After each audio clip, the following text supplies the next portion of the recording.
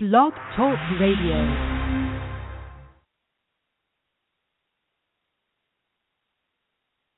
Live from Southern California and broadcasting worldwide on Wealth Radio. A tax lawyer prescribing a dose of truth for entrepreneurs. A voice of common sense for the small business owner. And don't get him started on saving taxes.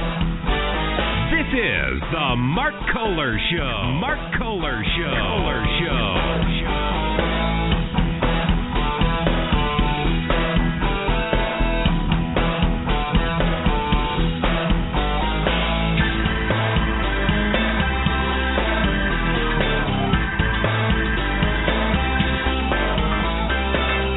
Well, welcome everybody. This is Matt Thornton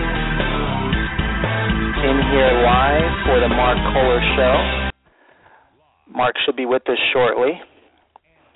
But I want to get things started off today. As you know, we have an open forum show today.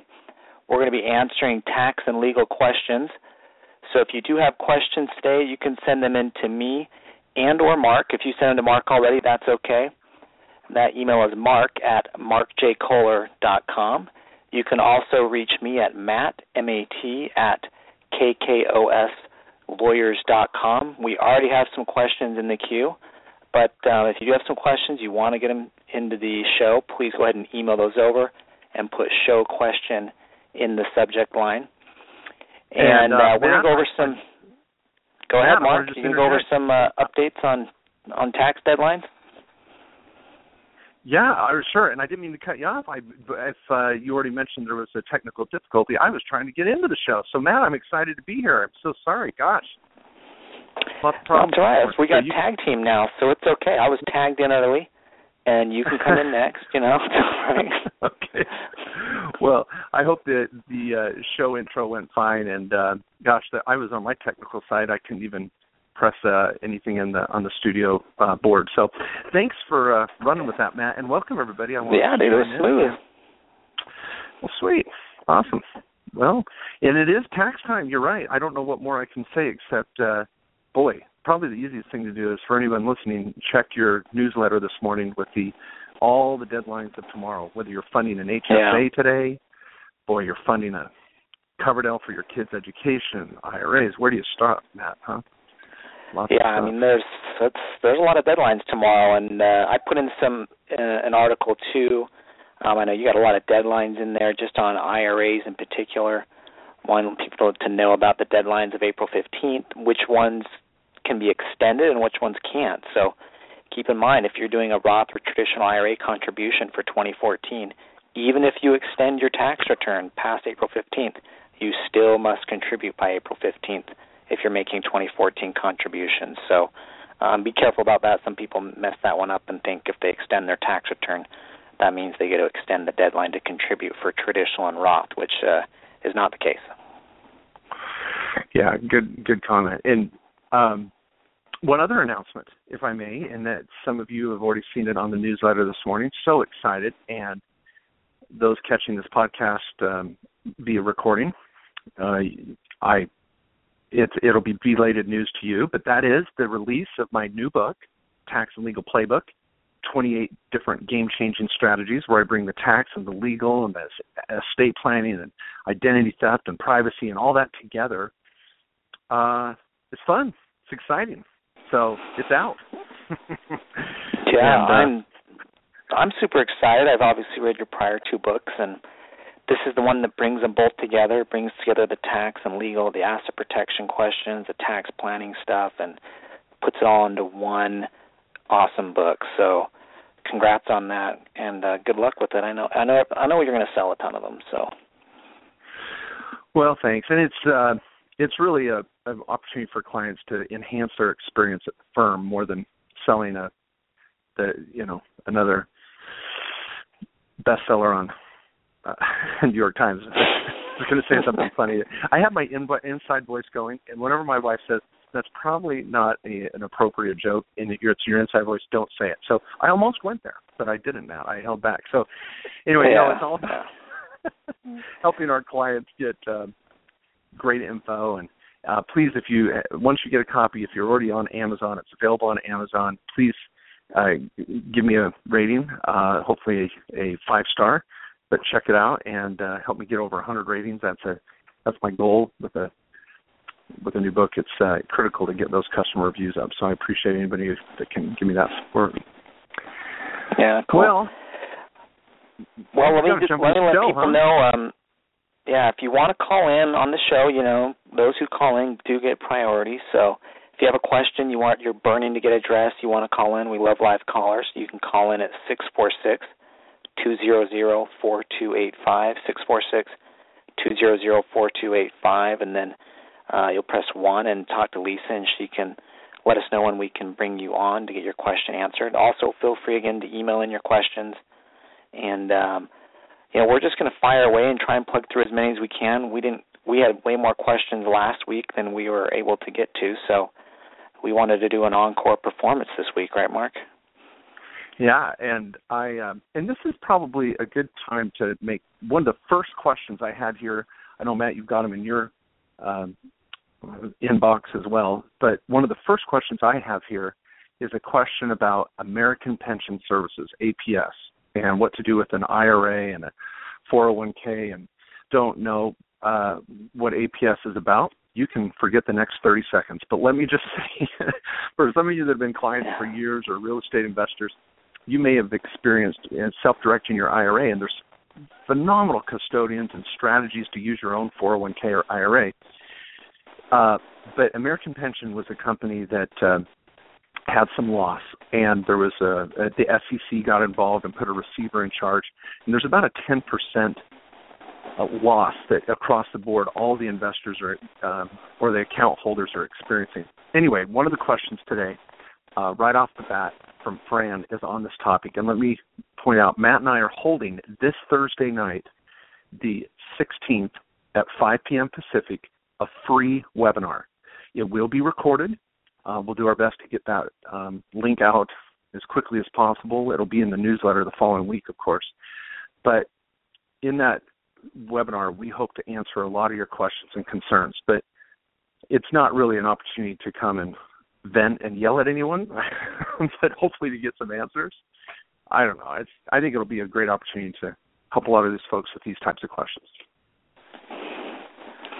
Yeah, and there's not a lot of great answers, but I think we've been getting a lot of questions here, as we do have a lot of clients that use American Pension Services over the years. So we'll try and get you the info that we know and the answers to questions we've figured out so far.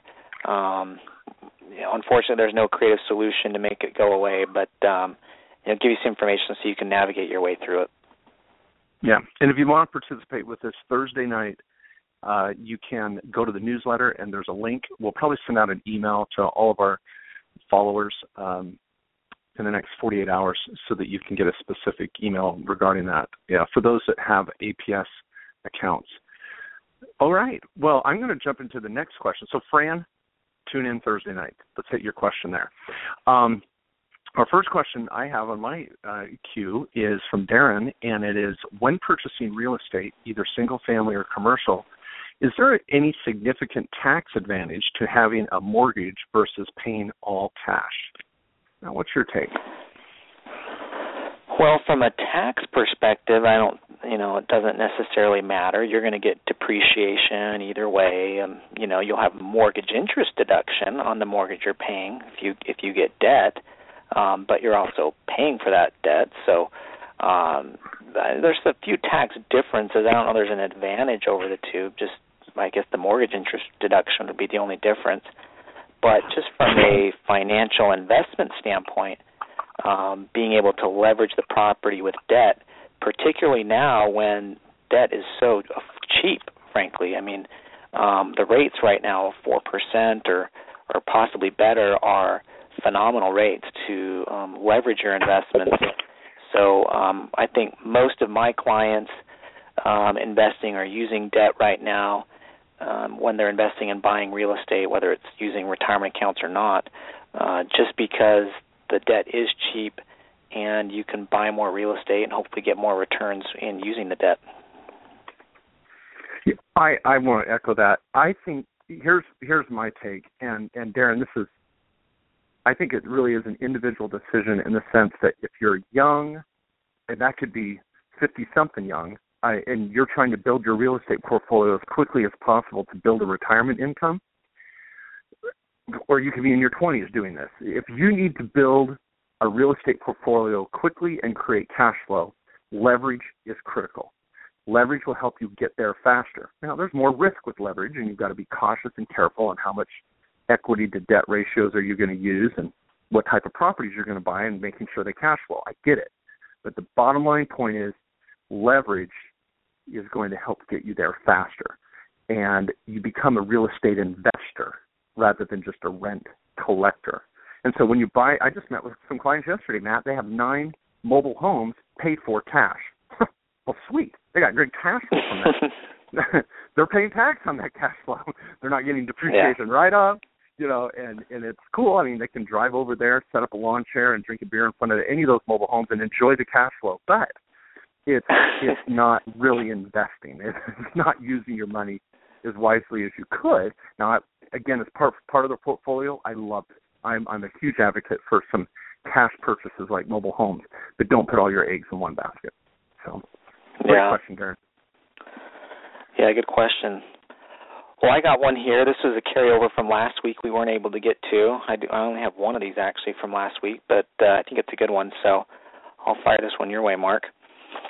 This is from Brian. Brian says, I have an S Corp, and I'm a licensed real estate agent, and I run this income through my S Corporation. I also just got a general contractor's license, and I would like to use the same corporation. Can my S Corporation operate as both a real estate agent company and a general contractor? I'm also worried about liability with buying, fixing, and selling property. Well, gosh, you want to throw anything else in, Brian? World peace? Geez. Okay. He's also concerned about the conflict right now going on in Iran. I don't know. Yeah, there you go. Well, with the AIDS epidemic, Brian, it's challenging. So, no, here's the deal, Brian. First of all, can you use the same entity? And this is great for any of our listeners today. You can use the same entity for multiple streams of income. So from even a tax efficiency standpoint and an administrative cost standpoint, I would recommend it. You certainly could have one S Corp for your construction as well as your brokerage or agent sales, commissions or consulting, whatever. Run all 3 or 4 streams of income through one business. However, there are some drawbacks, like you said, like you alluded to in your question, and that is from an asset protection standpoint, all of your eggs are in one basket per se, and you may not want to be doing some rehabs or flips in the same entity you're trying to handle a closing on. And if there's a fight or a pissing match, excuse my French, you may not want that same entity on the chopping block. So that's a concern and something that each individual has to decide if they're willing to take that risk.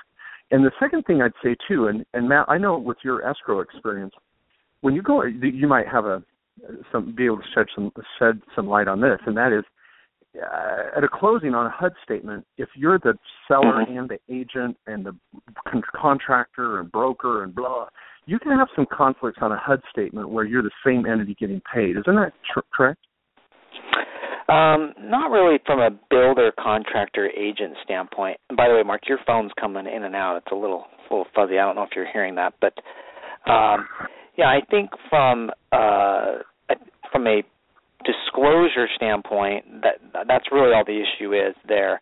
There are, with respect to being the mortgage officer and the real estate broker, there are definitely some issues there and some restrictions. But in terms of general contractor and real estate agent, that's fine. You'll just have to see if you're owner, general contractor, and agent. There's a lot of disclosure that needs to take place as to that. And there's also certainly liability issues. But one thing that I would probably look in for Brian and the situation he outlined is, and Mark, as you're talking about liability issues too, I think that one thing to do is maybe just have the S Corporation, which is where you run your real estate commissions through, which is generally going to be lesser liability, but have that S Corporation own an LLC, that single-member LLC, and that LLC in turn does the construction or owns the properties that are being constructed and sold or fixed and flipped, whatever the case may be. And that way it gives you some liability if something happens with that construction business. That LLC is at risk, but the S Corp and your commissions and everything don't get all tied up in the process too. That might be one way to try and separate it. And then that income still runs through an S Corporation, and you get the tax benefits of one of the reasons people will use an S Corporation. There's other ways you can possibly structure, but that might be a possible way to look at it. I like it. Next question from Sanan. If I sold a rental property at a loss and I had owned it over a year, am I allowed to write off all the losses in the same year? Or is it limited to $3,000 maximum a year like the way stocks are treated? Sanan, I got some good news for you, baby. You get to take that loss in full against any ordinary income, whether you are a real estate professional, active or passive. Boom! In the year you sell a rental property at a loss, you get to take 100% of that loss as a deduction. There's no $3,000 limit like freaking stock. And thank your National Association of Realtors and all the lobbyists out there that make real estate a preferential tax and investment strategy. This is where you can one-up Wall Street every time. So, Sanan, freaking love it all the way to the bank. Now, for those listening, you go, well, Mark, I thought you couldn't take losses unless you're a real estate professional. That's an operational loss during the year if you have depreciation and all that. So you could be building equity and have a loss, but in the year you sell a property at a loss, you get 100% of that deduction, whether you're a real estate professional or married to one or not. So enjoy that one, Sanan. Hey, man, I got an IRA question for you. This is from Jeff in the Chicagoland area, he says. It's really a two-part question, so I'm going to throw it. The IRA comes in the second part. He says, when choosing an area to buy a rental property, if you're asking Matt and I investment questions, this is scary. Okay. When choosing an area to buy a rental property, okay, keep in mind Matt and I are batting, at a certain batting average when it comes to our own rentals. But I've often heard some areas are either renter or owner-friendly. I'm going to add from a legal perspective. I think that's what Jeff's referring to here. Can you explain how to determine whether an area is beneficial to own a rental property and if it is actually something to be concerned with? That's a good question, Matt, from a legal standpoint. Is it tenant-friendly or landlord-friendly? That's really what we're looking at. Yeah, well, I don't know. Yeah, I mean, that's a fair question. I think certainly states where the landlord-tenant laws are a little more restrictive and difficult are going to be, much more owner-friendly, or I guess tenant-friendly, I should say, and tenant-friendly in the terms of, it's going to take you longer to evict them, so that's a lot more lost money and more expense typically in the process. But and I think those are going to be the states where you're going to have a much more drawn-out legal process. I don't have a breakdown of what states are good or bad. I will say, just from some clients that get into commercial real estate investing, is that's one thing that's refreshing on the commercial real estate investment side as opposed to residential real estate investment side is commercial eviction laws are pretty straightforward and easy. I mean, you can lock someone out of their office space if they're not paying their rent. There's a lot of easy remedies in order to collect on your rent, whereas residential, it's someone's home where they live, and there's much more restrictions on how you get someone out. So just in asset classes, there's a little difference, but I'm not speaking all the difference in the states. I'm sure there's resources out there. I just don't have much to offer on that, though. Yeah, it's a great comment about commercial, and I'll just throw out mobile homes again because it's sweet. If there's a problem, you just take your F-150, back it up with the hitch and ball, hook that bad boy up, and you're out of there. I'm just joking. That's you cannot do that with a mobile home, but that's one that could freak out your tenant. But anyway, I will say this too, though, Jeff, and that is, even if you're going to invest in an area that has very tenant-friendly laws, all you have to do is be on your game. And this is where having a good property manager, we've had radio shows on this over the past year on how to manage your property manager.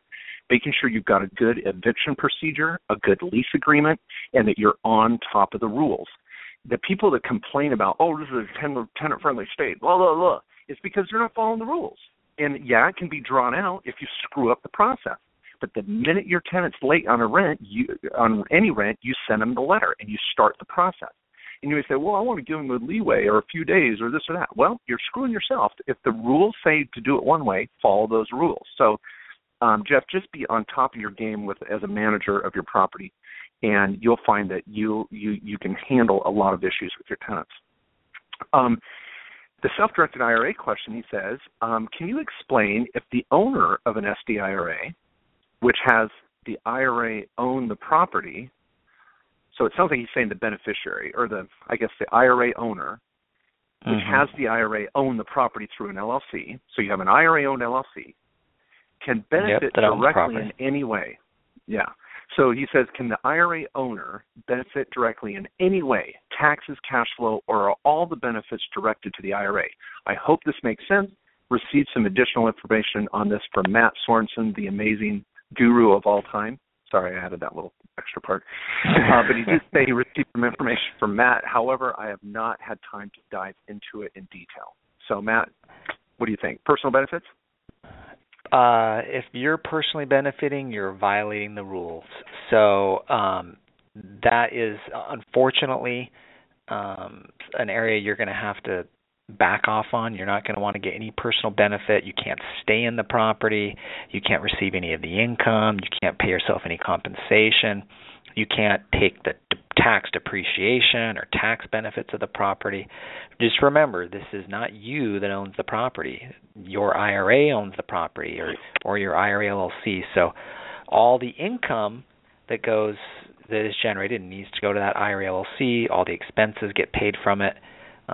Don't think of it as your property. It's not. It's your IRA's. So you have to keep those two things separate. If you do, you'll stay out of trouble. If you start mixing those yourself personally and the IRA together, and you're benefiting in some way, financially, tax benefits, use of the property, any of those things, you're going to have a prohibited transaction, which means you'll lose your IRA. So tread carefully there.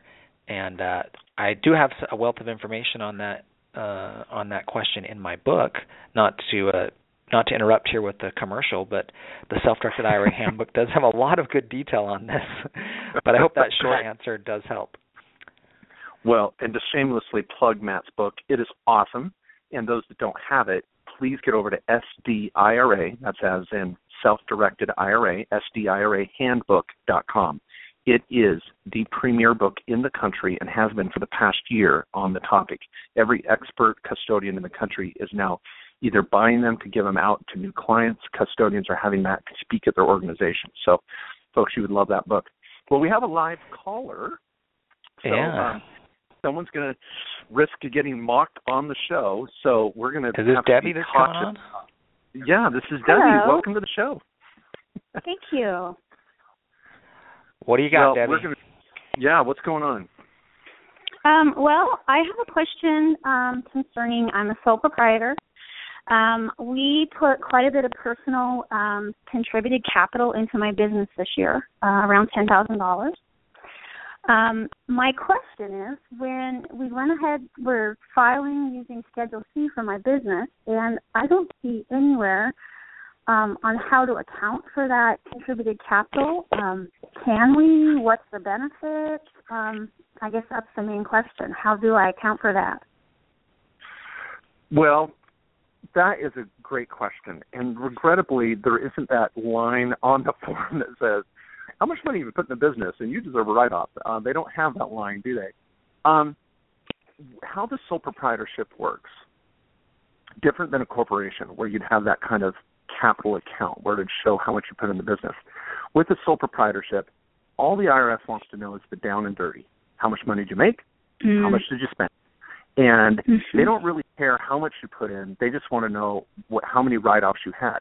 Now, if we think about this, let's say that you had $5,000 in sales and you put in $10,000 into the business. So from a cash flow standpoint, there's $15,000 in the business. And then you could say, well, Mark, we have zero in the bank at the end of the year. We had so many startup costs. So therefore, you've created a $15,000 write-off with only $5,000 of income.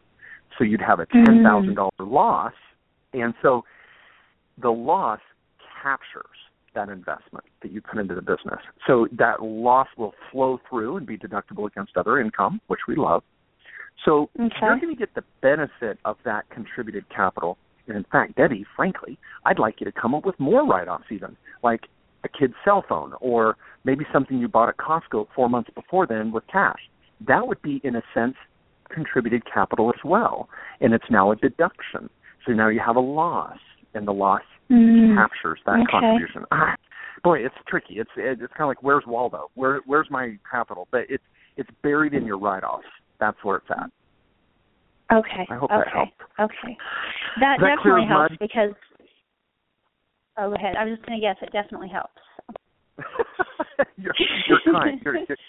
That's the right answer, Debbie. But I mean, for you to say. But I know it can be a little complicated. But try to do the math between the sales, what you contributed, and your expenses. And I think you'll find that your expenses that exceeded your sale is capturing that contribution, and you're getting a deduction for it indirectly. Okay. So there's another way of saying it. I hope that helps.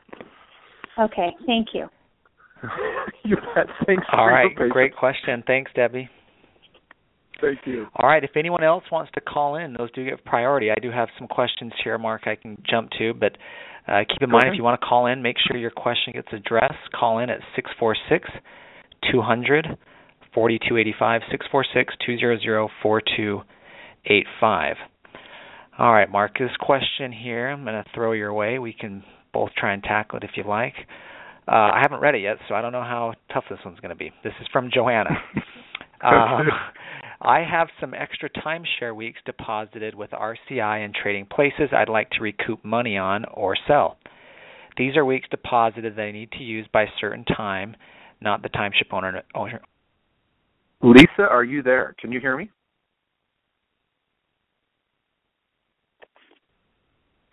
Lisa, can you hear me?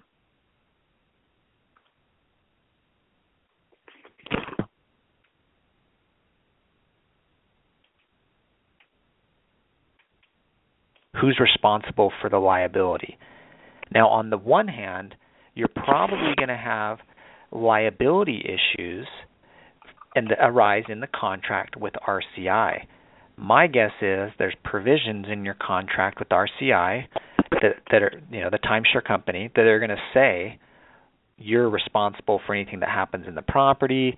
And my guess is it's going to say if your friends or family come use the place and it's damaged or something occurs, that you're the person responsible in the end if those friends or family don't cover it. So my guess is, since it's your week and your ownership, your butt's going to be on the line in the end if friends and family don't cover that liability. As a result, where you're going is exactly right. You're going to want to have a contract with these quote-unquote friends or family who would use the property and make it clear to them that they're going to be responsible for any damages to the place. And you'll probably want a contract too that just basically says what they've got to pay. Also, it just outlines they're paying $800 or whatever it is, and outlines the week they're going to stay there, and then addresses this liability issue of if there's any damages on the property or anything arises that causes liability to you, Joanna, that they agree to be responsible for that damage or loss. And that gives you some leverage to go after them if something does arise. So I don't have a template for that. That's a little different than typical stuff we have, but something could certainly be drafted like that, and it doesn't need to be more than a page or two to try and address that issue. And Mark, I don't know if you had anything you wanted to add to that, though. Well, I'm back on the line, too. I got cut off for a moment if you're watching the chat line. So on my side, hopefully our listeners are having just a completely fluid and wonderful experience. I'm about ready to pull my hair out today on the show. But, Matt, you can hear me, correct? I can hear you great. Yeah, you sound great. Oh, my gosh. I'm calling in from different phones and everything. Okay, so I would just say this. Did I hear you're renting or letting family use your property? That's your problem. Sorry, I'll just throw that out. Right, yeah. Stay away from family. I'll just leave it at that. Red flag. Yeah, there we go. Just FYI. We got a question from Jeremy. He says, Mark and Matt, I love the show and can't believe the level of content you provide available for free. Thanks so much for your help and advice you provide to us small business owners and real estate investors. Thanks, Jeremy. That's awesome. He says, on one of your shows back in December or January, you mentioned that any business items under $200 and up to $500, if it is in your company policy, could be written off as an expense, even if it would technically be classified as an item that should be capitalized or depreciated. My question is whether or not this would apply to improvements for rental property where the unit price of the item is less than $200, or if it is strictly for a Schedule C type of business expense. Well, Jeremy, this is the policy of capitalizing equipment and the dollar amount that is considered de minimis and what needs to be capitalized or depreciated is a highly debated area, and especially in public companies and under uniform accounting practices and the AICPA, tax rules. There's all these different policies and issues that can play into this. So this is a really difficult question. And Jeremy, you may have a policy that everything under 500 is a write-off, and the IRS has said, "Oh crap, that's an iPad. That better be depreciated or capitalized." So, did I say you could get an iPad under 500? But I'm just using that example. So, the point here, Jeremy, is it needs to be taken in context with the overall size of your business, and typically with a Schedule C ordinary income business or in an S Corp, any of you listening out there, if you're buying things in that $200 to $300 range and you've got a pretty good level of income and expenses, and you're an operational business that's been operating for several years, you're going to be able to, and I hate to use the word get away with, but the IRS is not going to be concerned about writing off a $200 or $300 expense rather than capitalizing it. But if you're just getting started, and folks, you're in startup mode, and you're trying to write off everything under the sun, and you're generating a loss, I don't care what your policy is, you could have a problem. So again, it has to be in context with the overall size of your business. But also specifically to Jeremy's question is when it comes to rental property, and can I implement the same procedure with rentals? If it's under a couple $100,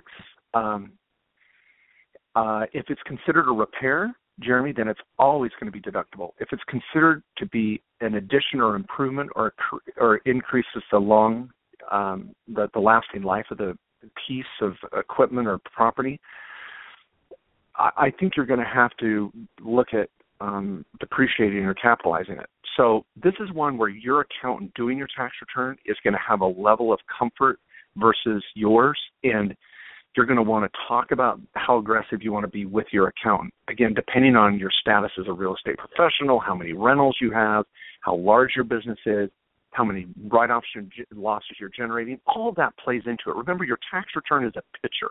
We don't want to appear greedy in that picture. So, Jeremy, great question and a tough one. Matt, do you want to add to it, or should I throw another question your way? No, yeah, let's keep them rolling. I just put a name into it. All right, I'm going to try to throw something out here. I got another one here too. If you keep firing away, if you got them though. I've got a good IRA ones. Not that that's your only area of expertise, but some of these are tax driven, which I know is kind of the resident CPA on the line. I end up fielding those. This one is from Margaret. She says, with regard to an April 15th deadline to make a 2014 IRA contribution, including a Roth IRA, does this deadline include a Roth IRA rollover for tax year 2014? I was under the impression that rollovers had to be completed by 12/31/2014. Matt. All right. Now, I think by rollover she may mean conversion, because you can do Roth IRA rollovers, which really just means moving from one custodial company to another at any time. But yes, for Roth IRA contributions, that's April 15th. Now, I think what she's referring to there is Roth IRA conversions, which do need to be completed by December 31st. And that is a conversion where you're converting money such as traditional IRA money to Roth IRA money. and you're paying the taxes at the time you convert, that would have needed to be completed by December 31st if you were planning to do a Roth conversion. But rollovers, you can do at any time. That's just moving accounts from custodians typically. Conversions, you did have a December 31st deadline, so you'd be past the deadline if you were planning to do that for 2014. Yeah, great comment. Margaret has a follow-up. She says, what to do when the IRS owes you money and is not forthcoming? When the IRS owes you money? Did I hear that right? The IRS owes you money? Well, we can only be so lucky to have the IRS owe us money. But, I've been in that situation actually before, where the IRS is owed money. It's, when you owe them money, they're very interested in making sure you pay them, and they charge you interest and penalties if you don't. But what was that, Mark? Yep. Oh, and then she said, I'm sorry if I'm cutting out, Matt. I'm sorry. Can you hear me now? Yeah, I can hear you now. Okay. She says, of course, although the auditor had the power to change my return right then and there, the IRS made me file amended returns. The accounting firm sent revised returns for 2004 and 10, and of course, as of today, I still have not received this refund. I have called and written, and nobody at the IRS seems to know anything about anything. Surprise, surprise. Where these amended returns might be or where my refund is. So any ideas on what I can do about this? Well, Margaret, I give you two suggestions. One, just keep calling and being the squeaky wheel and writing letters and trying to get an agent that maybe shows up on the original audit. Call that agent especially. The second suggestion would be is to call the accounting firm that filed these amended returns for you and had made the original mistake in the first place. And this, in my opinion, would be their duty to find out for you what the crap's going on and get this resolved. Of course, if it's our accounting firm, don't call. But if it's some other accounting firm, I would call and have help with them. And I say that facetiously, of course. But, call the accounting firm and say, what the heck? Help me resolve this. This is your fault. And I would hold them accountable to get that resolved. Yeah, one other tip, too, just a little self-help, is just one thing that I had to do myself to get issues with the IRS resolved for a mortgage I had, and which is trying to find out where you stand on things and everything, is I just got what's called an e-services account with the IRS. Anybody can go get one, and you can pull your own tax transcripts, see what returns have been filed, see what money you owe or what money the IRS owes you, and you can pull up those actual records with the IRS. Anyone can sign up for it. You have to go to irs.gov to do it, and it creates an account for you. You create a username and password. You obviously put in some personal information so they can identify you. But then it'll give you access to your own, limited access to some of your own records. But one of those accesses will include being able to pull your own tax transcripts and pulling an account summary of your own account for tax years where returns have been filed. So you could look and see at least, have those amended returns been filed? Are they up on the IRS's system? And you could also look and see if they have accepted them and if they're, at least on their records, if they're indicating that you're owed money. Well, I love it. Great comment, Matt. Hey, that service has, over the past 2 years, been beta tested, and more the IRS is allowing people to log in, and sometimes it's accurate, sometimes it's not. But I like that. That's a great suggestion. I found about a 10-day delay on information being updated, but so it's not entirely up to date. But for me, and I think this is for a lot of people, rather than sitting on the phone with the IRS for an hour and then getting them to say, we are too busy to answer calls. I mean, it's kind of a joke. So, yeah, great comment. Question from Derek. Now I'm going to try to truncate his question here a little bit. It's a little lengthy, and he admits that at the beginning, so that's no problem. I want the personal details, Mark. Oh, you want all the personal juicy details? Okay. No, I'm just kidding. Is it a divorce question, or did he get arrested? If so, I want the details. If it's a tax or retirement question, not as interested in the details. Yeah, well, that's the Lindsay Lohan question coming up shortly. So we'll get over to Lindsay. She emailed us, and we're her go-to. All right, great. Yeah. Okay. Derek says, I have been working with investors, finding deals for flips and getting commissions. He's also a licensed agent. but I've not been active until now, and I want to be doing some flips myself, not only helping other investors find deals and make them happen. He says, I'm just waiting for approval for a couple deals I'm working on, and my dad, both my dad and I want to get involved. I don't have as many assets as he does, and he wants to invest with me. He's getting near retirement. I don't want to put him at risk. So we're planning on doing this, that, and another. So his first part of his question is, how do I involve and then his second comment is, I am a licensed agent, and should I get my own S Corp? How much does it cost? Should I start running everything through my S Corp? Let me hit the tax aspect of this, Derek, your second part, and then we'll throw it back to Matt on the partnership issue, because we've held a number of radio shows on that on that issue. So, Derek, you got to get an S Corp, buddy. I mean, if this is your primary source of income, I suspect you're making more than $30,000 to $40,000 or $50,000 a year, or you want to make a lot more than that. And it doesn't matter if you're a licensed agent or not. If you're doing flips and getting commissions and getting deals done and doing rehabs yourself, that's all ordinary income, and you're getting hosed. I can guarantee it on your tax return. The S Corp at our office costs $800. That includes unlimited time with the attorney, a real attorney on the phone with you, talking through the issues related to the setup. If you call a month later and want to talk about that divorce, that would be a separate charge. But any consultation regarding the S Corp is included, and the paralegals support you from start to finish with all the docs. It's $800 plus the filing fee in the state you're at. So don't click a mouse and get it jacked up on LegalZoom. Give us a call. Let us walk you through the procedure, the steps. It'll be well worth the investment to get it done right and have all the support during the process. It's only a few $100s more, because by the time you check all the boxes at LegalZoom, you're going to be pushing $400 to $500 anyway. It's not $99, Robert Shapiro. Go to your own website and start clicking the boxes of what you really need. It's too bad. So, sorry. Did I get a little aggressive? Not that you have an axe to grind there, huh? I'm not grinding anything. Now, Matt, what about getting his dad involved? Oh, boy. What would you say to anybody on that? Well, as we do joke that family can be tough, but obviously lots of people have successful family businesses. So what I would recommend for liability purposes for your father in particular, who you've indicated has more assets, and just to have a legitimate, clean, clear business structure between the two of you, is I would set up an LLC. Have an LLC be the entity that's going to do these deals. If you end up setting up an S Corp, as Mark recommended, your S Corp would own your side of the partnership.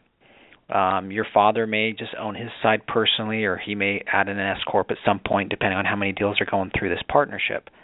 But that LLC would be the one that's going to own the properties, flip them, receive the income, and it's going to then distribute profits down to the partners, which would be your father and yourself, or your S Corp if you end up setting one up.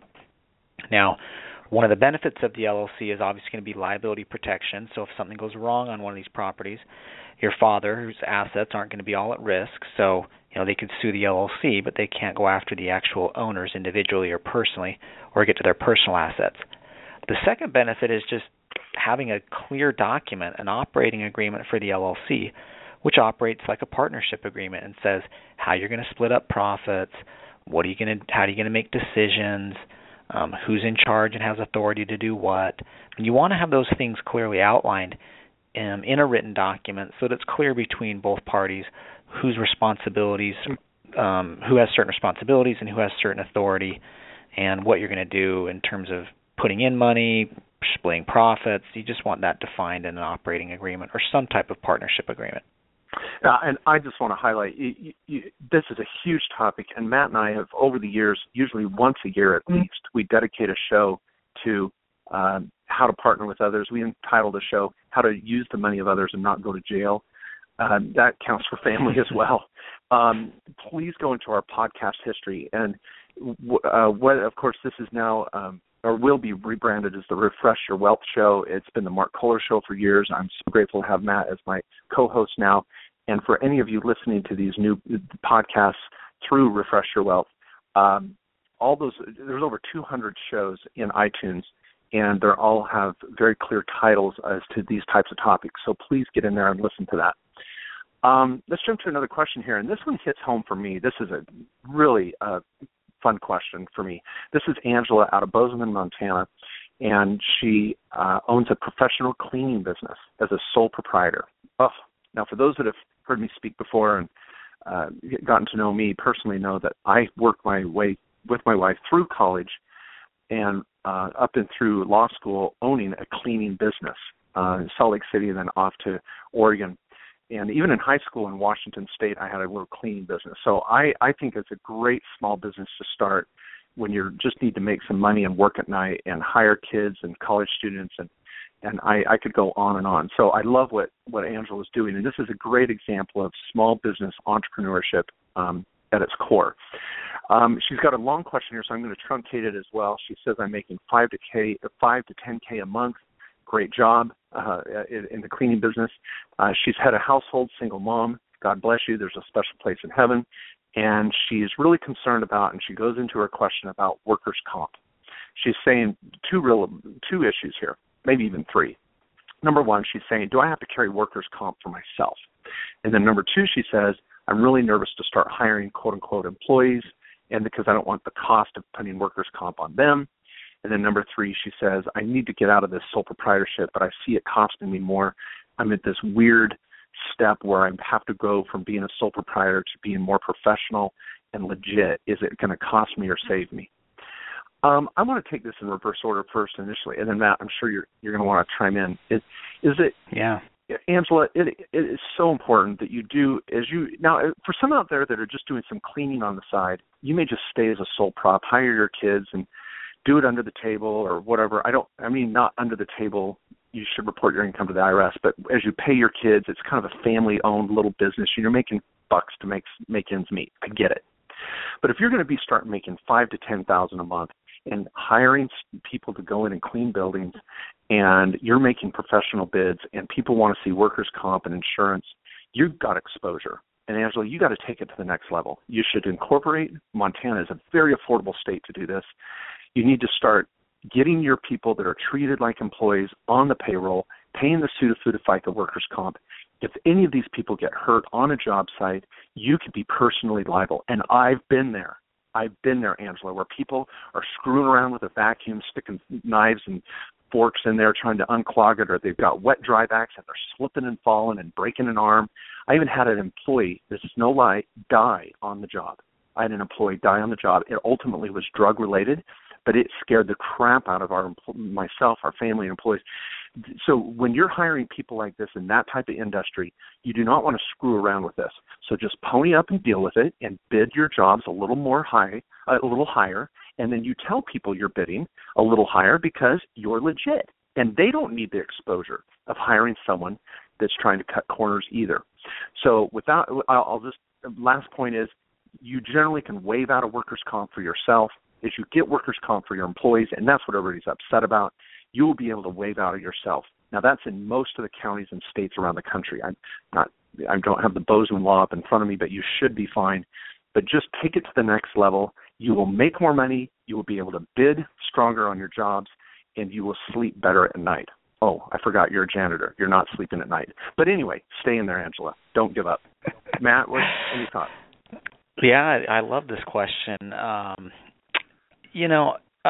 think those are all great comments and advice, and I love your little insights, having been part of the industry yourself. I will say that my first job when I was 14 years old was cleaning the elementary school that I used to go to. So I got a little expertise here too. But there you go.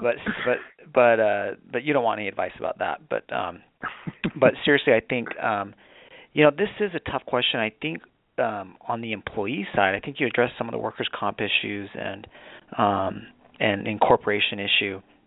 And I really do think you're at an income level right now where it does make sense to go to the next level, even though it is painful right now to make that transition. Being able to move forward, moving forward knowing that you're starting to minimize your risks really makes a big difference.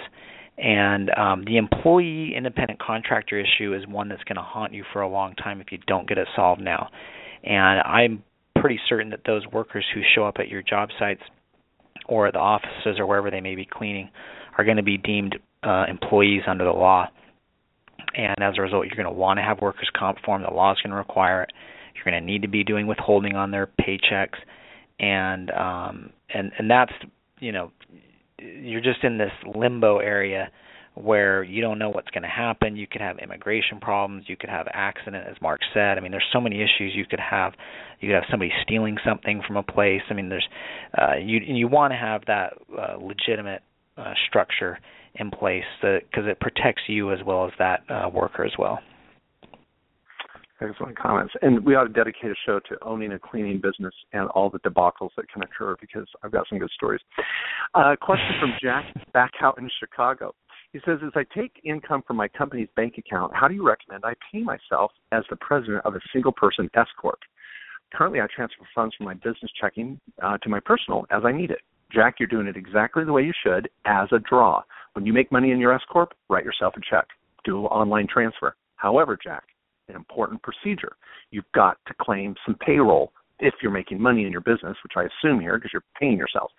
You've got to set up your payroll. Call Cynthia or Deborah at my office. Call the 1-800 number. Go down to ADP. Go down to your local bank and set up payroll. If you work with us, of course, we're going to take you through what's known as the Kohler Payroll Matrix, which will help you determine what that payroll should be, and you're going to love it because we're going to save you freaking money. So get on your S Corp payroll procedure, but keep taking money as you want it, but just do your quarterly payroll. And right now, this month, in April, your payroll is due for the first quarter of 2015, so don't screw it up. You got 15 days to get it done. Second question, he says, I have back Illinois state taxes that I owe. Recently, the state sent them to collections. The amount I owe is less than $700, but after the fees, they are over $2,200. What options do I have to reduce this? Jack, think of a good country song. You want to call them up, write letters, and tell them how your truck broke down, your dog died, your wife left you, you've lost your job. Come up with any country song lyric you can and explain how miserable your life is. They will generally reduce your penalties or wipe them out if you can come up with a good enough excuse. But they're not going to get you out of interest and the original tax owed. Try to cut them a deal, get on a payment plan. Sometimes you can get out of penalties. Getting out of penalties with the IRS is generally easier than getting out of penalties with the state. The state generally is going to be harder. So good luck. Again, turn on your country radio when you start writing that letter. Matt, let me shoot out another question in your direction. My company is the general partner of a limited partnership. I was wondering how bills should get paid. Should I pay the limited partnership bills from the LP bank account or from the general partner's bank account? I know, Matt, you work in a lot of these projects where people are raising capital with a limited partnership and they have a general partner role and they're doing these PPMs. Some of you listening may be trying to raise capital through a private placement. This is a common question about how to pay the expenses for those limited partnerships. What do you tell people, Matt? Well, the limited partnership will have its own bank account, and the general partner is going to have authority on that bank account, and the general partner may be an individual, or more likely it's going to be a company. So in that instance, the general partner company would, or the officer for that general partner company would have authority on the limited partnership's bank account. So those income and expense are going to go through the limited partnership's bank account. The general partner is just the one that has responsibility and authority to handle those income and expenses and to pay those. Great comment, Matt. Love it. Question from Samantha here. We got more questions than we can get through this week. Matt and I are seriously considering adding more open forum shows to our repertoire. So, folks, for the next couple of weeks, we've got some incredible guests coming on the show. But if we didn't cover your question today, please know that we'll put it in the queue for our next open forum, or we'll send you a little response and maybe we can help you out one-on-one. This is from Samantha.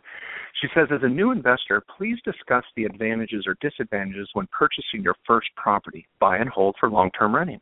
Should I buy it in my own name initially, then create an LLC and transfer the LLC shortly thereafterward, as opposed to just buying it in the LLC from the beginning? Matt, what do you tell people on that? Well, what you're going to see most people do is they'll buy it in their personal name, and then they'll transfer it to the LLC.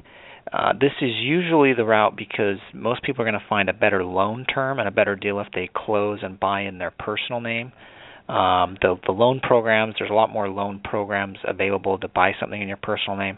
as opposed to buying a property in an LLC where it closes in the LLC. So now I've done both personally. I bought rentals directly in an LLC and got more of a commercial loan, and I bought rentals in my personal name and then transferred them to an LLC. Obviously, for a single-family residential rental, I think is what was mentioned, or just a residential rental, because of the loan programs for residential properties are more driven towards individuals, you're going to get a better deal typically on the loan. Close in your personal name and then deed it to the LLC later once you're going to start renting it. Love it. We're going to try to finish with a 401k question here, Matt, which I know is your passion as well in the self-directed IRA arena. This is from Rod. And Rod, this is a really tough question, but I think I want everybody to hear at least what the issue is, and we'll give some general comments. He said, in a nutshell, he has a solo 401k as a sole proprietor. Sounds great. We set these up for clients all over the country. Folks, if you have a small business, give up on the freaking IRA and get over to a solo 401k where you can really control it and contribute more. And as such, Rod says, I contributed $17,500 for 2014. How do I figure out the amount I can match for the 20% I can match? Well, first of all, it's 25% of your payroll, Rod, and he gives them examples. Let's say I gross $100, I have $25,000 in expenses, and then I have an IRA and I have a 401k. First of all, Rod, you're going to have issues having an IRA and a 401k because the IRS says if you have a 401k, that's what you play with. You don't get to play with the IRA, or you won't get a deduction for it. There's a lot of issues there. It depends on your income. So this is a really complicated question, Rod. But, Matt, what do you tell people when they're trying to maximize their deduction for a 401k and determine how much and all well, this stuff? Well, did he say he's an S Corp, or what was the entity, or is it an LLC? Because it depends. Or sole prop, did he say? Yes, it is true. He did say he's a sole prop. So the matching would be based on the profit. Good point. Right, yeah. So the matching would be based on the profit, and the matching formula is a little bit different. I believe it's 20% on a sole prop, as opposed to 25% on wage income in coming out of an S corp, for example. So, but you get that based on the profits, not so you get 17.5 immediately if you have 17.5 of income, but then you also get 20% of the income as well. So. We could calculate that if you need to. We have Luke, who helps a lot of our solo K clients that can help you maybe point in the right direction on calculations. I also have a blog article on my site about 401k contributions and the rules for that. You can maybe check to get the details on the rules. And on that note too, and Rod, I apologize. I get so focused in on the S corp structure and the fact that you can put away more because of that 25%, and you're saving on self-employment tax. It's really clunky, don't be offended, to be a sole proprietor with a 401k trying to max write-offs.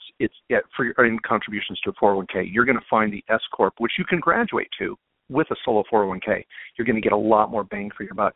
Give Luke a call at our office, and he can help you structure a lot of these payments, also get you on our annual plan where it's very affordable to continue to be your own trustee, but then quarterly pay us to do some of these updates and answer questions. Well, Matt, wow, another show has passed us by. Woo! Yeah, it just flies by, all these questions. I love the live callers, and thanks for everybody sending in all your questions.